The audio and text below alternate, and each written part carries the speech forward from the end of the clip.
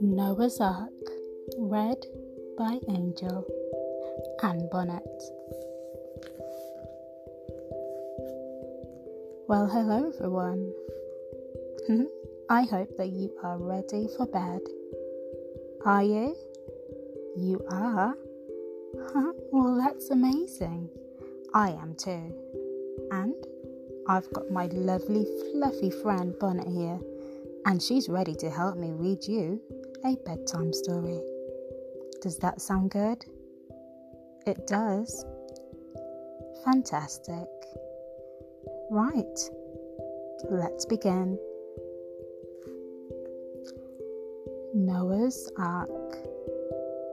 Long, long ago, when the world was still new, God looked down and saw that the people on earth had become very, very bad.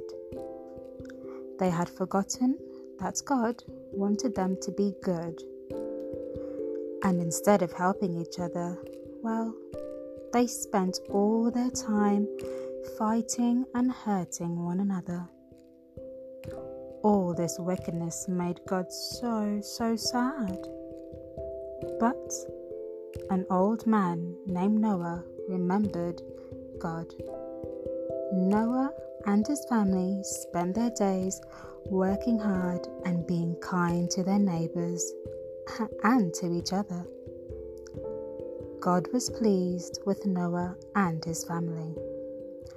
One day, God spoke to Noah.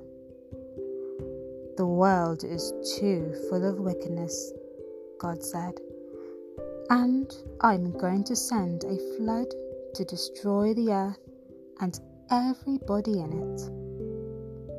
But I will keep you and your family safe, Noah." "What must I do?" asked Noah. "Build a big boat called an ark," said God.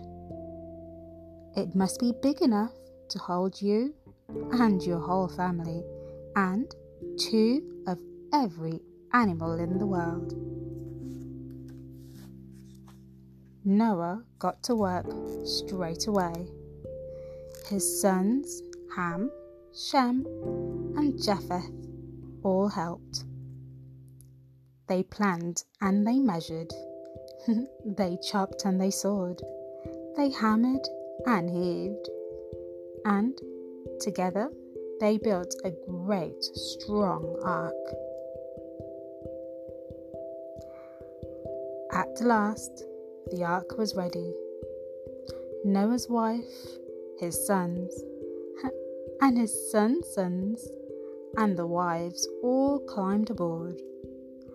Then Noah gathered 2 of every animal on earth. Every creature that had hopped or walked or even crawled or flew came aboard the ark. There were cats and bats and rats, cheeky monkeys and donkeys, hooting owls and wolves that howled, kangaroos and kinkajous, big baboons and little raccoons.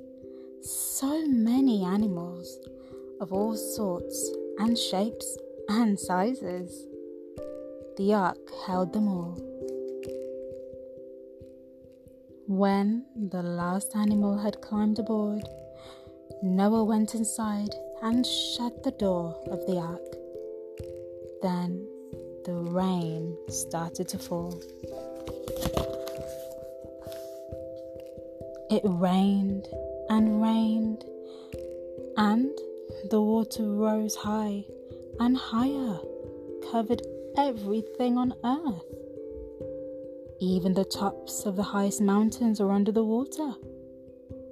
But the ark floated on the water, and inside, well, everyone was safe and warm and dry. Finally, after 40 days and 40 nights, the rain stopped. Then strong winds began to blow, drying up all that water. Soon the mountain tops appeared, and the ark came to rest on a mountain called Ararat. One day, Noah sent a raven out of the ark. Soon it came back. It hadn't found anywhere to land.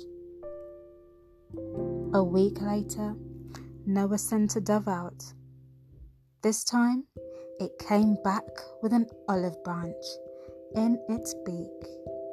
So, Noah knew that he had found some trees and that the earth was almost dry. Noah waited another week, then sent the dove out again. This time, the dove did not come back. It had found a place to land. "It is time to leave the ark," Noah told his family. He opened the doors and all the animals went out.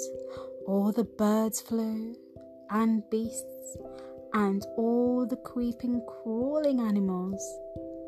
They spread out to find homes and raise their families.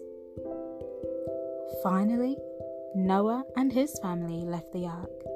They were so happy to be back on dry land.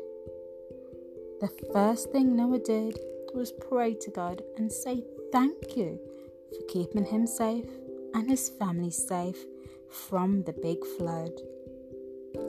Suddenly, Noah saw something beautiful in the sky.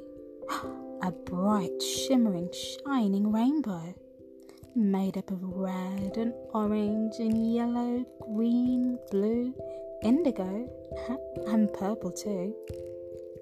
It was beautiful.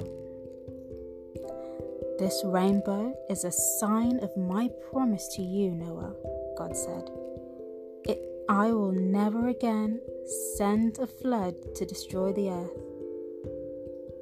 These days, whenever we see a rainbow in the sky, well, we remember Noah and God's promise to him too, and his promise to us.